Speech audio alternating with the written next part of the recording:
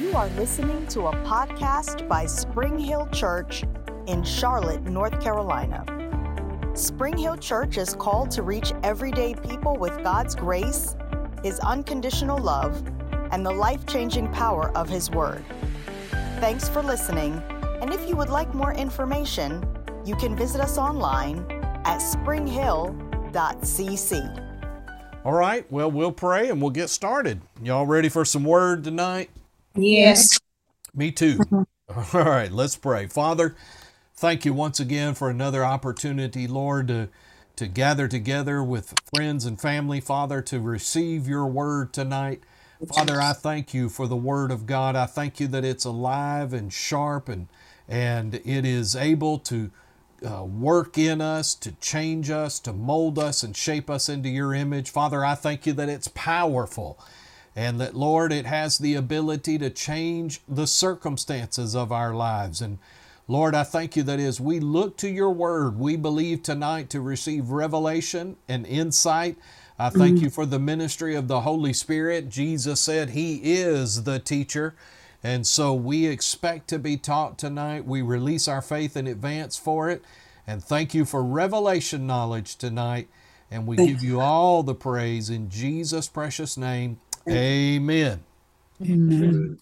Well, in praying about what to talk about, the Lord just kind of stirred my heart. And this is something that I deal with on a consistent basis anyway. And I doubt very seriously that I'm alone in this. But we're going to talk about how to win over worry. How to win over worry. Does anybody else on here deal with worry like I do? Yes. Okay. All right. Well, we're going to talk about how to get the victory over worry. So let's look at Matthew chapter 6. And I want to look at what Jesus said. And I'm going to read it in its entirety. 10 verses from the New King James, and then as we study it, I'm going to break it down and look at it from the Passion Translation, just because I like the way the Passion verbalizes some things. So let's look at Matthew chapter 6, verses 25 through 34, and this is Jesus speaking. This is in his Sermon on the Mount that we all are probably familiar with, and so he begins in verse 25, and he says, "Therefore I say to you, do not worry about your life, what you will eat or what you will drink, nor about your body, what you will put on. Is not life more than food, and the body more than clothing?" You know, we could stop right at that very first phrase where he says, do not worry about your life. And, you know, here's something that you and I have to do. If we read something in the Word, especially out of the mouth of Jesus, where he says, don't do something, then we have to make up our minds that we're going to adapt our lives to that. Now, you know, if Jesus said, do not worry about your life, and we worry about our life, let me ask you a question. Is that sin? Yes. Okay, thank you for that one yes, Brenda. I appreciate that. All right. So, but yeah, I mean, Jesus told us, do not worry. So if, again, in our desire to obey him in every area of our lives, then this is something that we must deal with. Okay, so let's go on. Verse 26, look at the birds of the air, for they neither sow nor reap nor gather into barns, yet your heavenly Father feeds them. Are you not of much more value than they? Which of you by worrying can add 1 cubit to his stature? So why do you worry about clothing? Consider the lilies of the field, how they grow. They neither toil nor spin. And yet I say to you that even Solomon in all his glory was not arrayed like one of these. Now if God so clothes the grass of the field, which today is, and tomorrow is thrown into the oven, will he not much more clothe you, O you of little faith? Therefore do not worry, saying, what shall we eat, or what shall we drink, or what shall we wear? For after all these things the Gentiles seek, for your heavenly Father knows that you need all these things. But seek first the kingdom of God and his righteousness, and all these things shall be added to you. Therefore, do not worry about tomorrow, for tomorrow will worry about its own things. Sufficient for the day is its own trouble. Now let me read verses 25 through 27 to you from the Passion Translation. It says this: "This is why I tell you to never be worried about your life, for all that you need will be provided, such as food, water, clothing, everything your body needs. Isn't there more to your life than a meal? Isn't your body more than clothing?" Verse 26, "Look at all the birds. Do you think they worry about their existence? They don't plant or reap or store up food, yet your heavenly Father provides them each with food. Aren't you much more valuable to your Father than they? So which of you by worrying could add anything to your life?" The answer to that question is none of us. Worrying doesn't add anything to our lives. If anything, it extracts from our lives. And so, notice that Jesus used the example of the birds. He said in verse 26, "Look at all the birds. Do you think they worry about their existence? They don't plant or reap or store up food, yet your heavenly Father provides them each with food." And it's interesting to me that Jesus used birds in his sermon and what he was talking about here, because typically birds in the animal kingdom are considered some of the lower class of animals. They definitely are lower than we are in the scheme of things. And, birds can't, as Jesus said, they can't do anything to provide for themselves. The only thing they can do is go out and seek food that is already out there. But they can't save for the future. They can't sow and reap, and yet God takes care of them. And I love what Jesus says, look at all the birds. Do you think they worry about their existence? In my 59 years of life, I have yet to see a bird up at night pacing the floor trying to figure out how he's going to take care of his own life. No, birds instinctively have it built into them that they will be taken care of. And so God has a plan to take care of and provide for the lowest form, one of the lowest forms in the animal world. And as Jesus said, are we not much better than they? So the implication is, if we as humans are far superior to the birds, then surely God will take care of us. And God has a plan of provision for us. Just like He has a plan of provision for the animals, He has a plan of provision for us. So let's go on. Let's continue reading from the Passion in verse 28. "And why would you worry about your clothing? Look at all the beautiful flowers of the field. They don't work or toil, and yet not even Solomon in all his splendor was robed in beauty more than one of these. So if God has clothed the meadow with hay, which is here for such a short time and then dried up and burned, won't He provide for you the clothes you need, even though you live with such little faith?" Or as the King James says, "O you of little faith."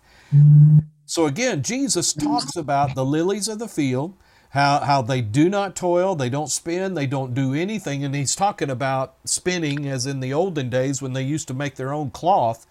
And so yet God clothes them, and that He takes care of their appearance.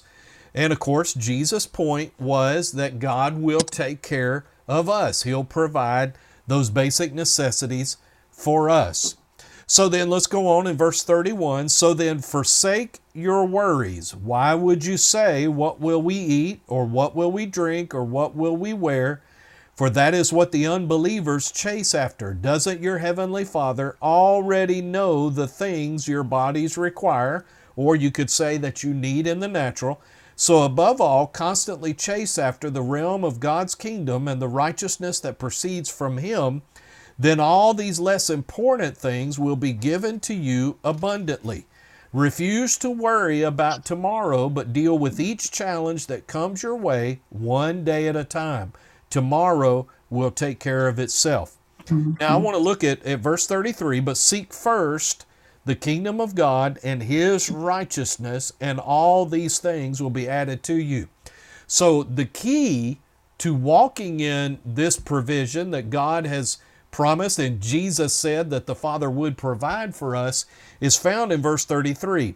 Seek first the kingdom of God and his righteousness, and all these things will be added to you.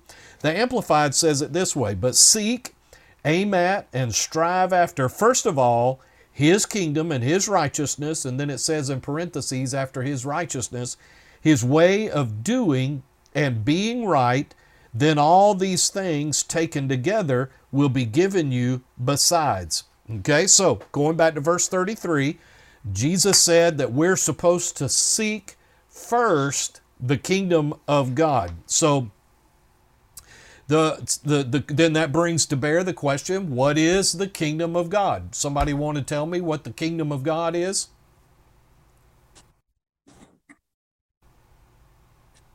Anybody? I say that it's well, for me, it's the revelation and the spiritual wisdom and, guidance that we are entitled to. And it's also what Jesus talked about when he said, he was going to do the model prayer, that his kingdom come on earth as it is in heaven. So right. I would, for me, that's what it means, the kingdom of God. Okay. Well, let me ask this question. Is he talking about heaven? The place where we're all going to go after we die? Mm-hmm. Yes.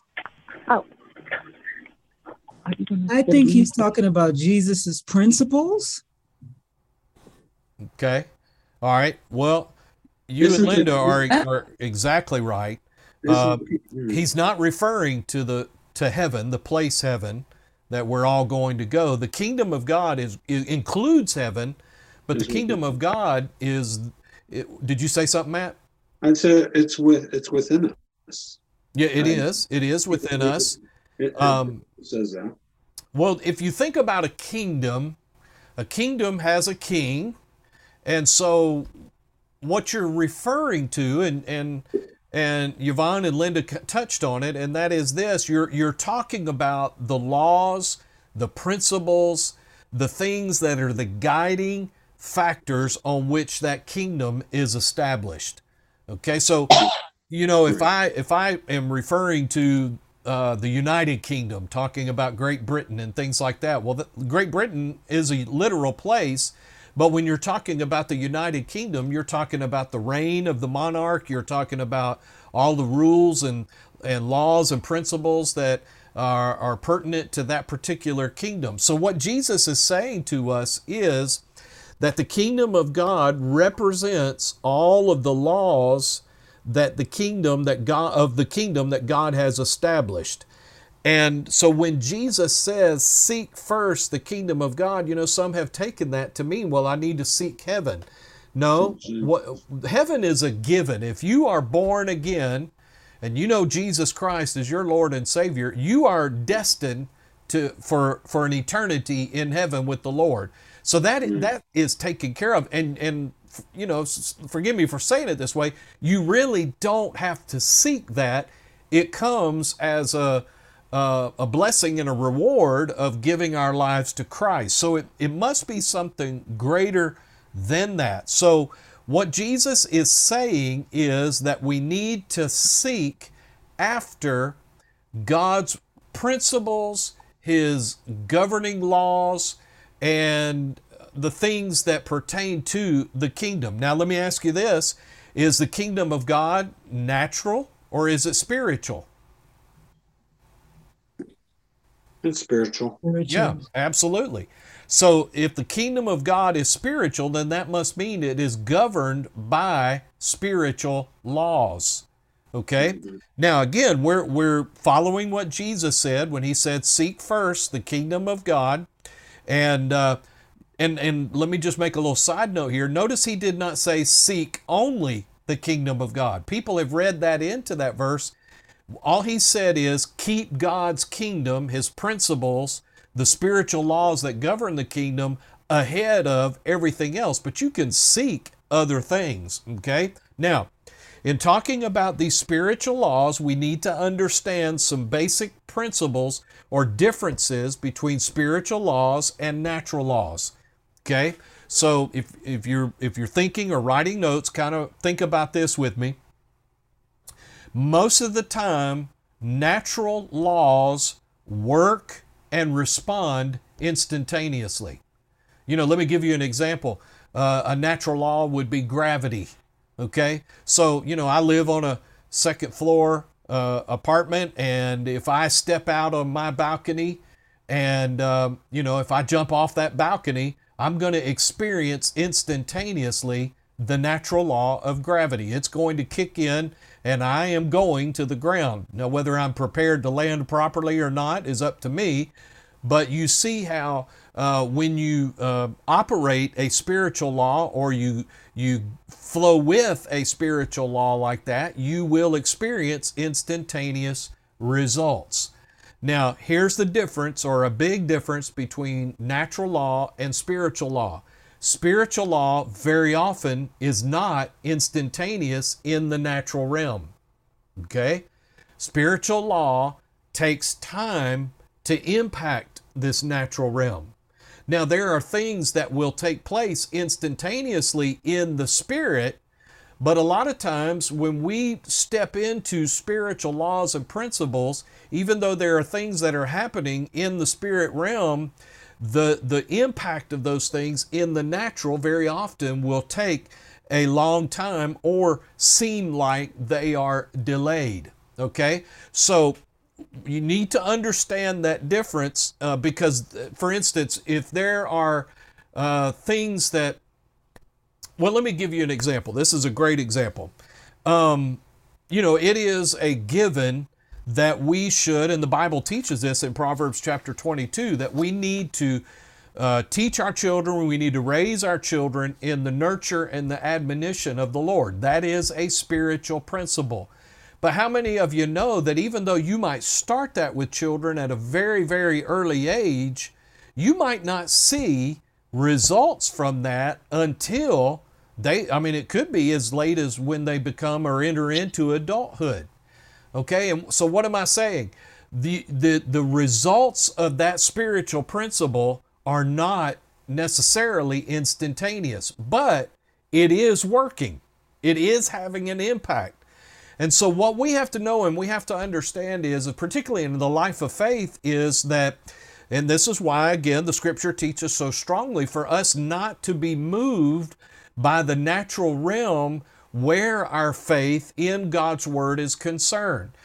Because a lot of times we base our faith on what we see happening in the natural realm versus knowing that these spiritual laws and principles are working, but they're working in a place and in a realm where we can't see them working. Okay, but they will have an effect. I mean, we know for a fact that the Bible says that the Word of God will not return void. It is impossible for the Word of God not to perform. It is impossible for it not to come to pass. So, spiritual law, spiritual principles don't have an instantaneous payback, if you will, in the natural realm very often. So what we have to learn to do is understand that going in and understanding that those natural laws are working, but we might not see the impact of it immediately in the natural realm. Now, why is this so important? Because that is the realm where God works. That is the realm where God lives. That is the realm where the Holy Spirit lives. And if we're going to live a life of faith, we have to understand that principle and that governing factor about the kingdom of God so that our faith will remain strong. And when we're believing God for something, we know that God's Word cannot fail and that it is inevitable for it eventually to show up in the natural, even though it might not be instantaneous in the natural. Okay? So, the kingdom has within it these spiritual laws that if I will work and cooperate with them, they will work on my behalf. Okay? So keep in mind what Jesus said. Now again, He's telling us not to worry. not to be anxious, not to worry about our lives, and the needs, the basic necessities of life, but to seek first the kingdom of God. Now, here's what we thought Jesus was saying. Don't worry about your life. God's going to take care of you if you're seeking going to church all the time, or if you're seeking to do this or do that. And that's included in it. Don't misunderstand me. But what Jesus is telling us is that we need to understand and relate to the spiritual laws that govern the kingdom of God in a way that they will work for us and will work on our behalf. God set them up that way. He designed for them to work that way. Okay? So, how do you work a spiritual law? Well, you work a spiritual law by faith. Faith is the key that works spiritual law. Okay? It is our faith in God's Word that opens the door for God to be able to move in our lives. So we need to have just as much confidence. Okay? So listen, again, in my 59 years of existence, I've seen gravity work many, many times. Fortunately, I haven't had to jump off my balcony in order to see that, but I have seen it work many, many times. I mean, you throw a rock in the air, it's coming down, okay, because of that law of gravity. So here's something that I want us to get. We need to have as much confidence in spiritual law as we do in that natural law. In other words, my faith in the law of gravity is very well developed. Why? Because I've seen it function. I need to just as vigorously and strongly have my faith developed in spiritual laws because they work exactly the same. It's just in a realm that you can't see. All right? Is that making sense to you? Mm-hmm. Okay? So if spiritual laws worked in the natural instantaneously, then guess what? We wouldn't have to teach the Bible. I wouldn't have to teach you these principles, okay? Everyone would see if I will simply do what the Word says, I'll get the results that the Word promises, just like if I jump off my balcony, I'm going to hit the ground, okay? But it doesn't work that way. God has set this thing up so that it requires faith for us and that we have to operate this way. So He designed spiritual laws to work this way so that we would have to obey them by faith. Okay? So let me give you an example. So, the Bible teaches us, and this is the best example I can think of at the moment. The Bible teaches us in Luke 6:38 and other scriptures that if we give, it'll be given back to us, good measure, pressed down, shaken together, and running over, shall men give unto our bosom. And which, by the way, is much, much greater than money, all right? Actually what Jesus was talking about when He said that was forgiveness. So, spiritual law says, if I sow forgiveness, I will reap forgiveness. Now, here's where faith comes in. I might not reap forgiveness in 5 minutes. I might reap forgiveness a year from now, or 6 months from now, or however long that it takes. And so what that requires is for me to do what Jesus said simply because He said it, and I do it by faith. Okay? All right? So, but because these things don't happen instantaneously, this is why people are easily able to dismiss spiritual laws. Well, I tried that faith stuff and it doesn't work. I tried to believe God for my healing and I didn't get healed, and so healing must have passed away with the apostles and so on and so forth. Well, why do they do that? Why do people do that? It's because they tried to operate a spiritual law and expect instantaneous natural results. And sometimes it doesn't work that way. Okay? You have to do what the Word says and believe by faith that it will perform, or that God will perform what His Word says. So, Jesus said, don't worry about your natural provision, but seek first the principles and laws that govern the kingdom. So if we're going to obey that, then what does that mean I'm going to need to do? Be patient. Time in Okay. your word. Be patient. All right, Stand. let's say I have some natural needs, whether it's clothing or, using Jesus' example, food, clothing, whatever. Okay. So if that is a need in my life and I'm not supposed to worry about that need being met or taken care of, but instead I'm supposed to seek first the principles of the kingdom, then what does that mean I am supposed to do? Ask and have faith. Yes. And his righteousness. Rejoice and thank the Lord. Yes. What'd you say, Matt? I was looking back at 33. Seek first kingdom God and his righteousness. Yeah, we'll get to that part in just a second. And these things. Okay.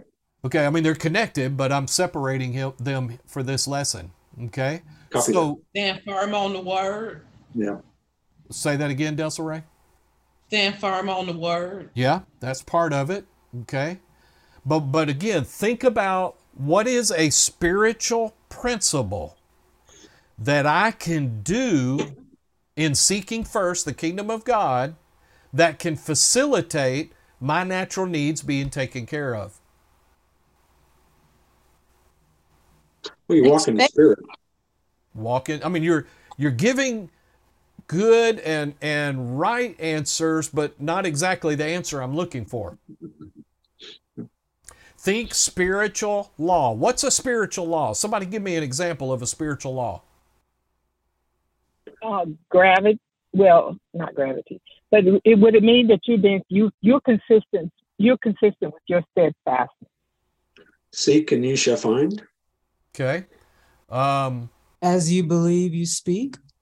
Yeah. Mm-hmm. I mean, that is a spiritual law. Okay. But what is it? What about the 10 Commandments? Yeah, those are good, and we need to obey those. Okay. But Seed, faith, and harvest. say that again, Kathy? Seed, faith, and harvest. Let's say it's seed time and harvest. Okay. Seed time and harvest. Yeah, okay. That is a spiritual law. Okay. Now those other things are good and they're proper, but if I am in need of natural needs being met, okay, then a law, a principle that is given to us in the Word of God, that if I will seek after that law, that principle that is a part of the kingdom of God, then Jesus said my needs will be taken care of. So Kathy gave the right answer. So if I need, using what Jesus said, the natural need of clothing, okay? So what is something that I can do to seek first the principles and laws for that? Well, then if I have some clothes, I could sew that and step out in faith on the principle of God's kingdom that says seed time and harvest. And then what I have done is I have opened the door for God to be able to step into that and be able to move on my behalf. In other words, I have sought first a law and principle of the kingdom of God. And if I will do that and do it by faith, then God will see to it that the return or I'm trying to think of another word, but the results of that law will be manifested in my life. Okay? Let's do it this way. Let's say I need friendships. I need relationships. Then what is a spiritual law that I can operate on, seek first from the kingdom of God, and God will see to it that I receive relationships? Show yourself friendly. Yeah, that's perfect, Yvonne. The book of Proverbs says I'm paraphrasing, but if you want friends, you got to show yourself friendly. So in other words, if I need relationships, then I'm going to have to walk in love. I'm going to have to pursue good, healthy relationships and believe God for those relationships. And so what I'm doing is I'm seeking the kingdom of God. I'm seeking God's operations. I'm seeking the way he does things. Okay? And so in doing that, I open the door for that need to be met in my life. All right? So here's where we miss it. Let me go at it this way. Using the natural needs that Jesus was talking about in Matthew chapter 6, what we have a tendency to do is we see that and we go, okay, God, I'm expecting you to, provide food, clothing, and the things that Jesus provided. So, okay, do your thing, God. All right. What's wrong with that picture? He didn't sow anything. No works. There's no corresponding action. Okay. In other words, if I believe what Jesus said is true, then what I need to do is, yes, release my faith and say, God, do what you do and do your part. But I've also got a part to play in that. So in seeking first the kingdom of God, if I don't know what I'm supposed to do, then I need to get in the Word and I need to pray and say, God, okay, what is my part in this? What is it that I need to do so that this spiritual law that governs your kingdom can come to pass in my life? All right. See, and I'm going to talk about this some Sunday, but there is a misbelief in the body of Christ where the sovereignty of God is concerned. Okay. And let me define sovereignty. If you look it up in the dictionary, sovereign means the highest, the greatest, the most powerful. Okay. And all of those things describe our sovereign Heavenly Father. But what we've done in the body of Christ is we have said God is sovereign and He can do whatever He wants to do, whenever He wants to do it, to whomever He wants to do it. All right? So if it's God's will for my needs to be taken care of, then He's just going to take care of my needs no matter what I do. And if you've walked with the Lord and have any knowledge of the Word of God, you know that that is not true. Okay? And then when you keep pushing that, you get down to the whole thing, well, God's in control. And so whatever happens, it happens because God caused it to happen, good, bad, indifferent, whatever. And there's nothing further from the truth of God's Word. Now, we do depend utterly and entirely upon God, but we cannot dismiss our part to play in this equation. Okay?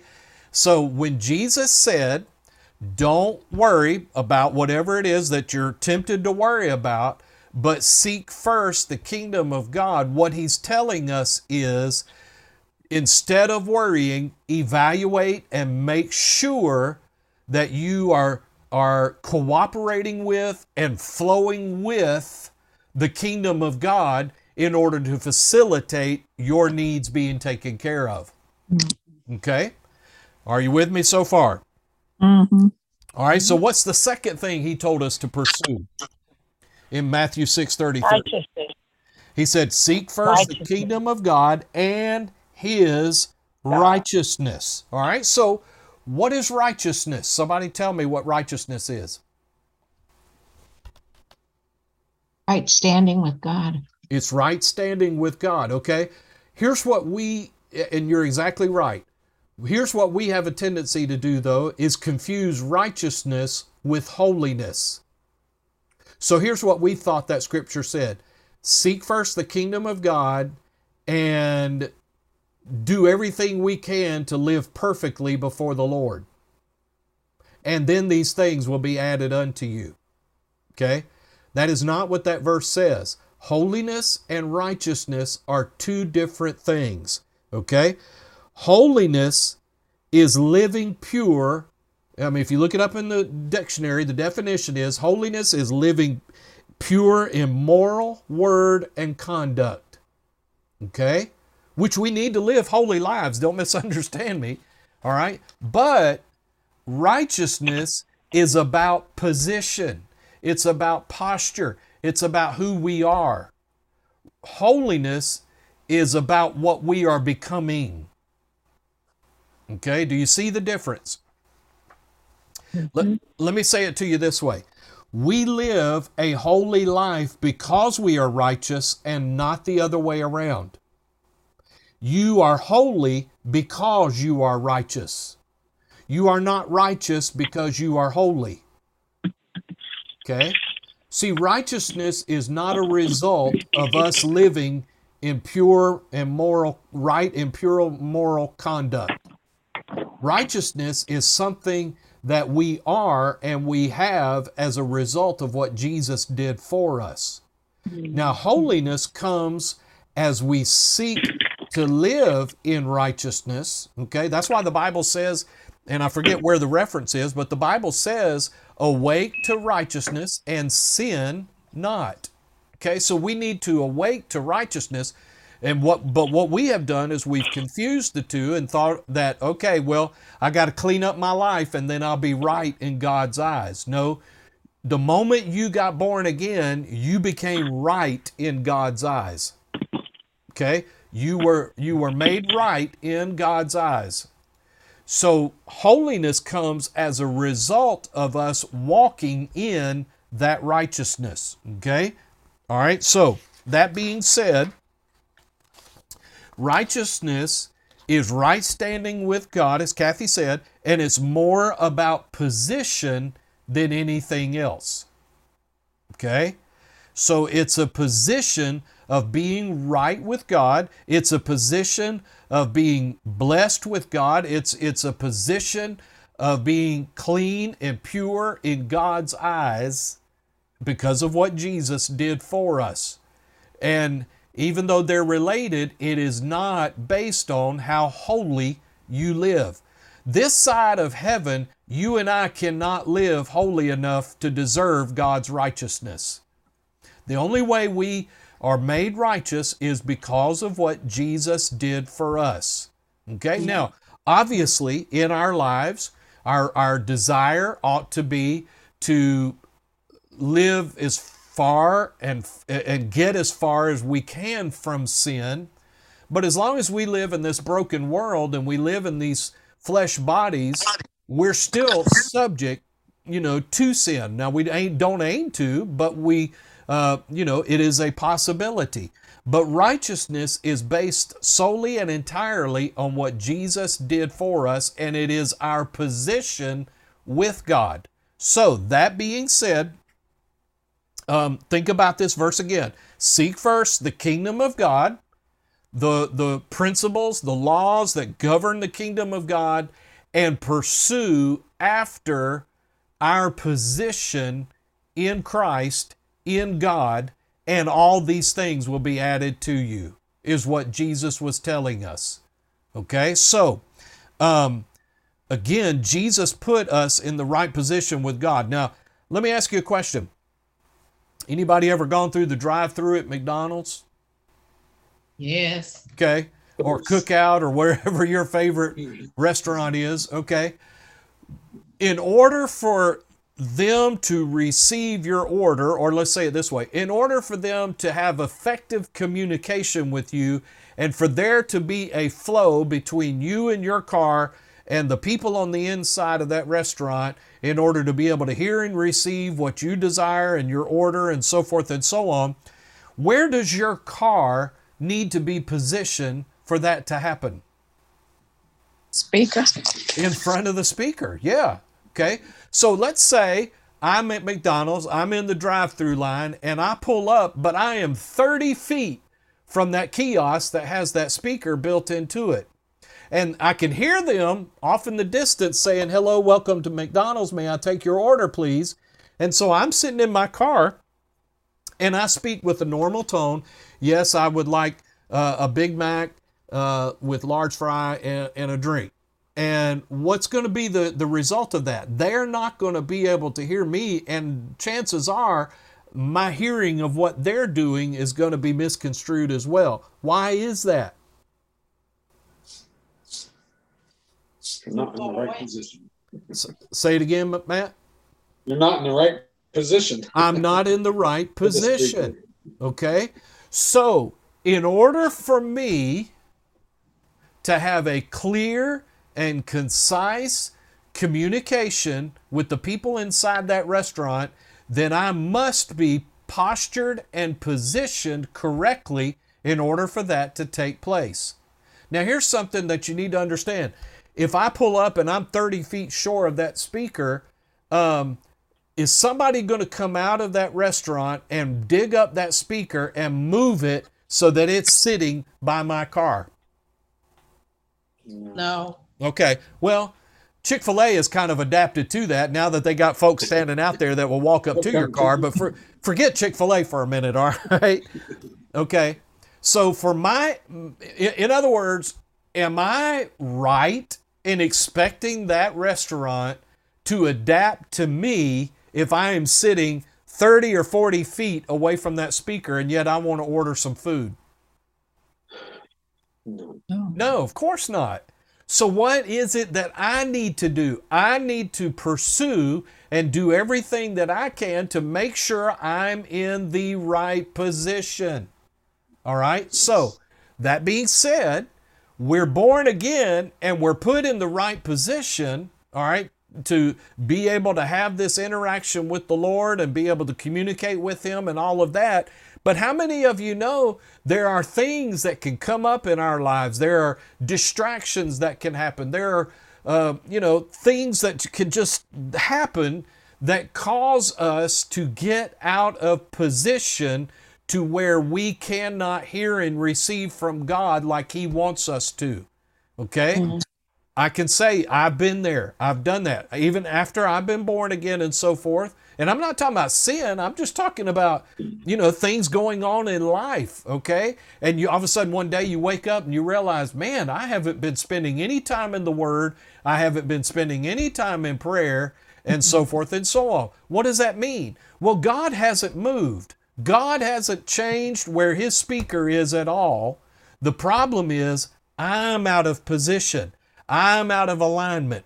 In other words, and for me to say, well, God, why don't you move the speaker back here so you're in line with what I'm saying? That's not the way God works, okay? So what do I have to do? I have to seek after and pursue after maintaining my position in righteousness, okay?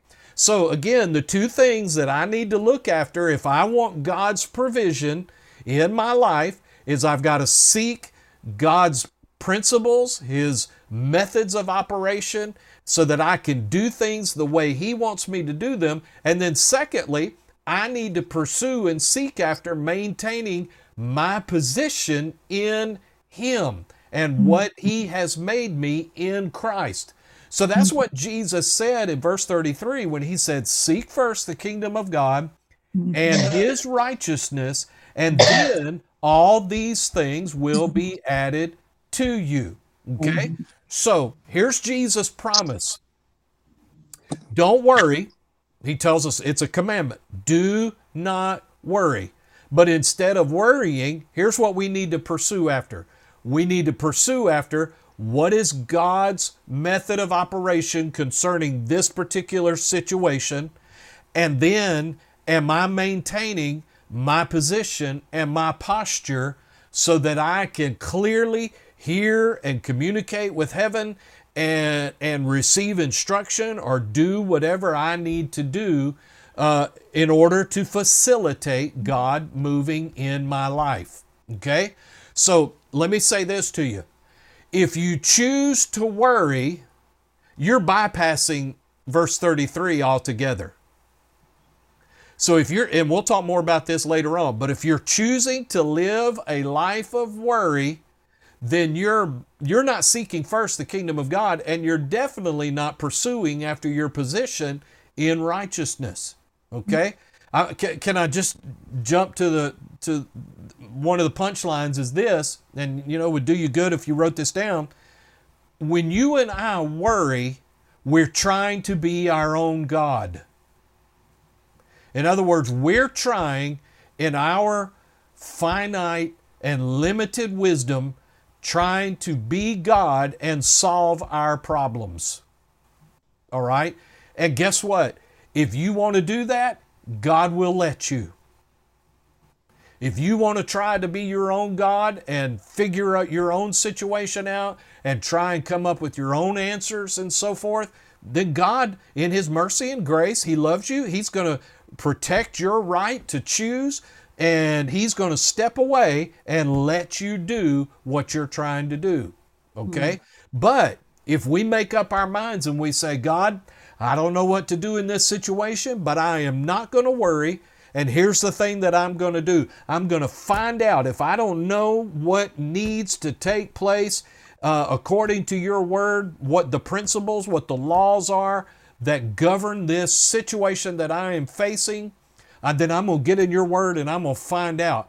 And then I'm going to make sure that I'm doing my part in maintaining my position so that I am able to clearly hear instruction from you, receive from you, and there is clear interaction between me and my Heavenly Father.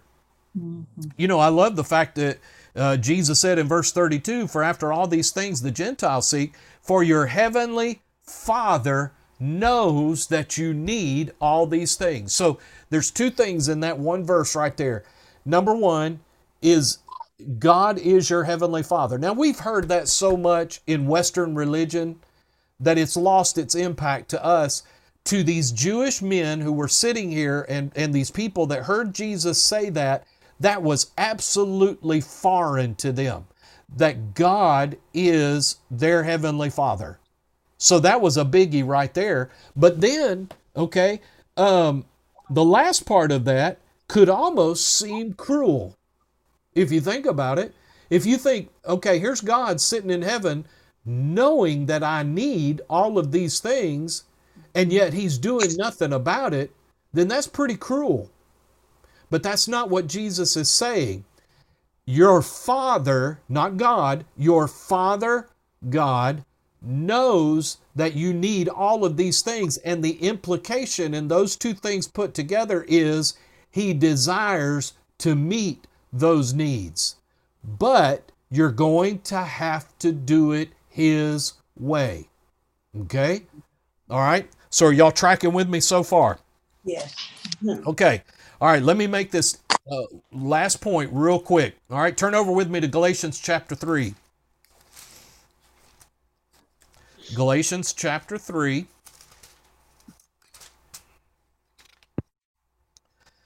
Galatians chapter 3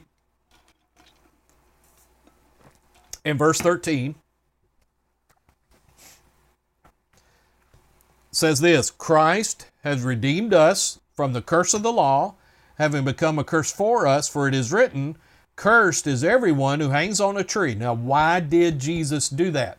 And notice there's a comma at the end of that verse. So Paul continues his thought. So that the blessing of Abraham might come upon the Gentiles in Christ Jesus, that we might receive the promise of the Spirit through faith. Okay? Now listen to the Passion Translation. All right? Verse 13, yet Christ paid the full price to set us free from the curse of the law. He absorbed it completely as He became a curse in our place. For it is written, everyone who is hung upon a tree is doubly cursed. In verse 14, Jesus, our Messiah, was cursed in our place, and in so doing, dissolved the curse from our lives, so that all the blessings of Abraham can be poured out upon even non-Jewish believers. And now God gives us the promise of the wonderful Holy Spirit who lives within us when we believe in Him. And then if you drop down to verse 29, let me ask a question before we read verse 29. Is there anybody on this Bible study tonight that belongs to Christ? Yes. Amen. Yes. Okay, I'm going to assume everybody, all right? So verse 29 says this in the New King James, and if you are Christ, then are you Abraham's seed and heirs according to the promise. All right, so you need to understand a little something about Jewish heritage and covenant relationship. So what Paul just told us in those 3-4 verses is this. Because you got born again and because you are in Christ, The curse has been removed off of you, and now you have been brought into and made a child of Abraham in the lineage of Abraham. And because of that, Abraham's blessing now rests upon you. Okay? So now, what I want to do is get us to understand that we are positionally and relationally in the family of God. Okay? So, I got to skip, for the sake of time, I got to skip a couple of things. So I want you to think about this with me for just a moment and think historically, okay? The Bible says that Abraham in his lifetime was exceedingly rich in material possessions. He lacked for nothing. He was extremely blessed. The Bible says that Isaac, his son, was extremely blessed and prosperous, and I'm talking in the natural realm. And then Isaac's son Jacob was also blessed and prosperous in the natural realm. Why? All because they were in that Abrahamic family, and the blessing of Abraham rests upon not only Abraham, but his heirs, Isaac and Jacob. So all of this was because of this covenant and family relationship that God had presented this on here. But if you fast forward 400 years in history after Abraham, Isaac, and Jacob, you see God's people, the Abrahamic people, the Jewish people, living in bondage, utter poverty, and in slavery. All right? Are you with me? Mm-hmm. Okay. Yes, sir. So here are two questions we need to think about when we hear that story. And we all are familiar with that story. What caused the children of Abraham, who were in Egypt in bondage, to not walk in what God had already blessed them with as a part of that family? You know, listen, they really didn't have to do a whole lot in order to experience the blessing, a natural manifestation of that blessing. All they had to do was be born into that family. Okay? Now, what caused them to live in the state that they were living in? And if you'll think about it, think carefully with me, and I don't have time to get into it all tonight, but could you agree with me that by the time Moses went in to deliver the children of Israel, they were living in a state of worry and anxiety, fretting about their lives, you know, wondering where God was, all of those types of questions? Could you agree with me in that? Yes. Okay. Yes, sir. All right. So why? Why were they in that state? Why? What happened to them? If they're of Abraham, they're of that family, why was it that they weren't any longer living in the blessing that was on them as a part of that family? Okay, well, let's answer that question. The children of Israel worried and were living in that state because they did not know what was theirs as members of God's family and what God had already blessed them with through Abraham. Okay? The problem was that the people 400 years later, they had no clue or very little insight into what God had done in Abraham's life, how God had blessed him and in so blessed them. And so as they drifted further and further away from that knowledge, they were no longer walking in that blessing, and they were living a life full of worry and anxiety. Can I say it to you this way? They were basically living like everybody around them when they did not have to. Okay? I want you to think about this now, and I'm talking to me just like I'm talking to you. Okay? They did not fully understand what family they were a part of and what belonged to them. Okay? So, could it be that we as believers are living in the state that we're living in our lives because of the two very same reasons. Yes. Number one, we fully don't understand the family that we're a part of. And number two, we don't fully understand what we possess in Christ. Amen. Okay?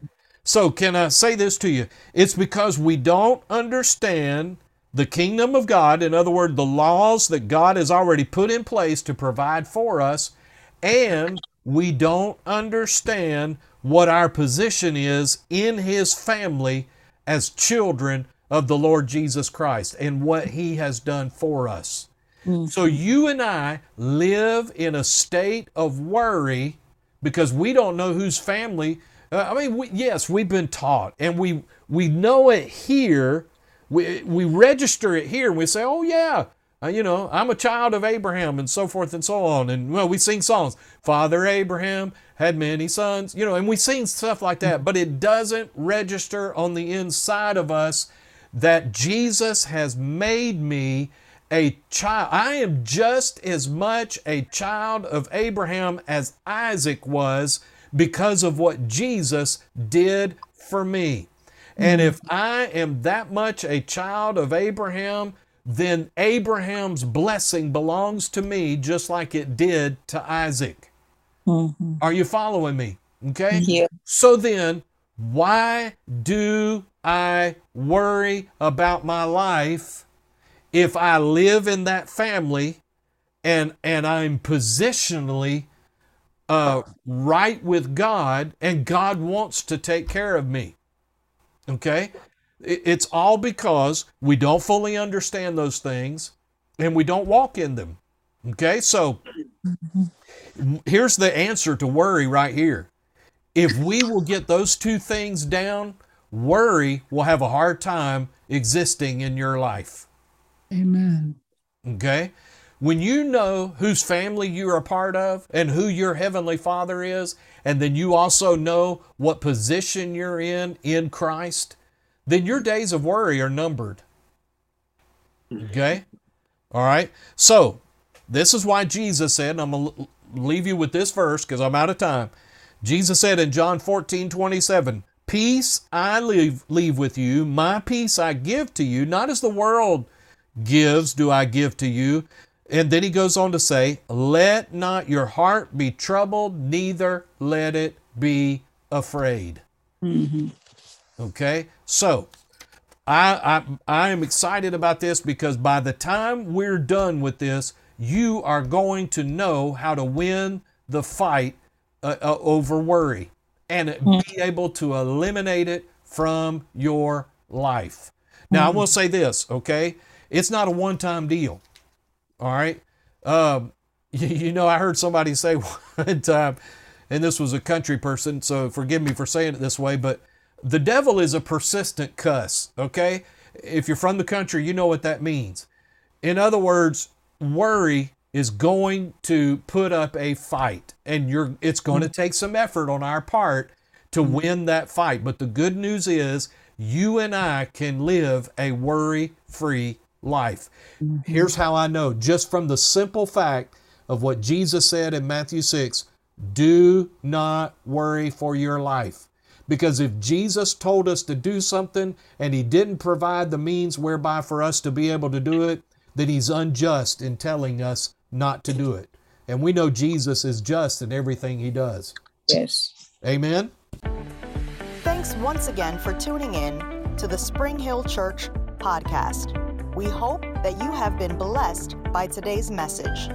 If you would like more information about the church, please feel free to visit us at springhill.cc.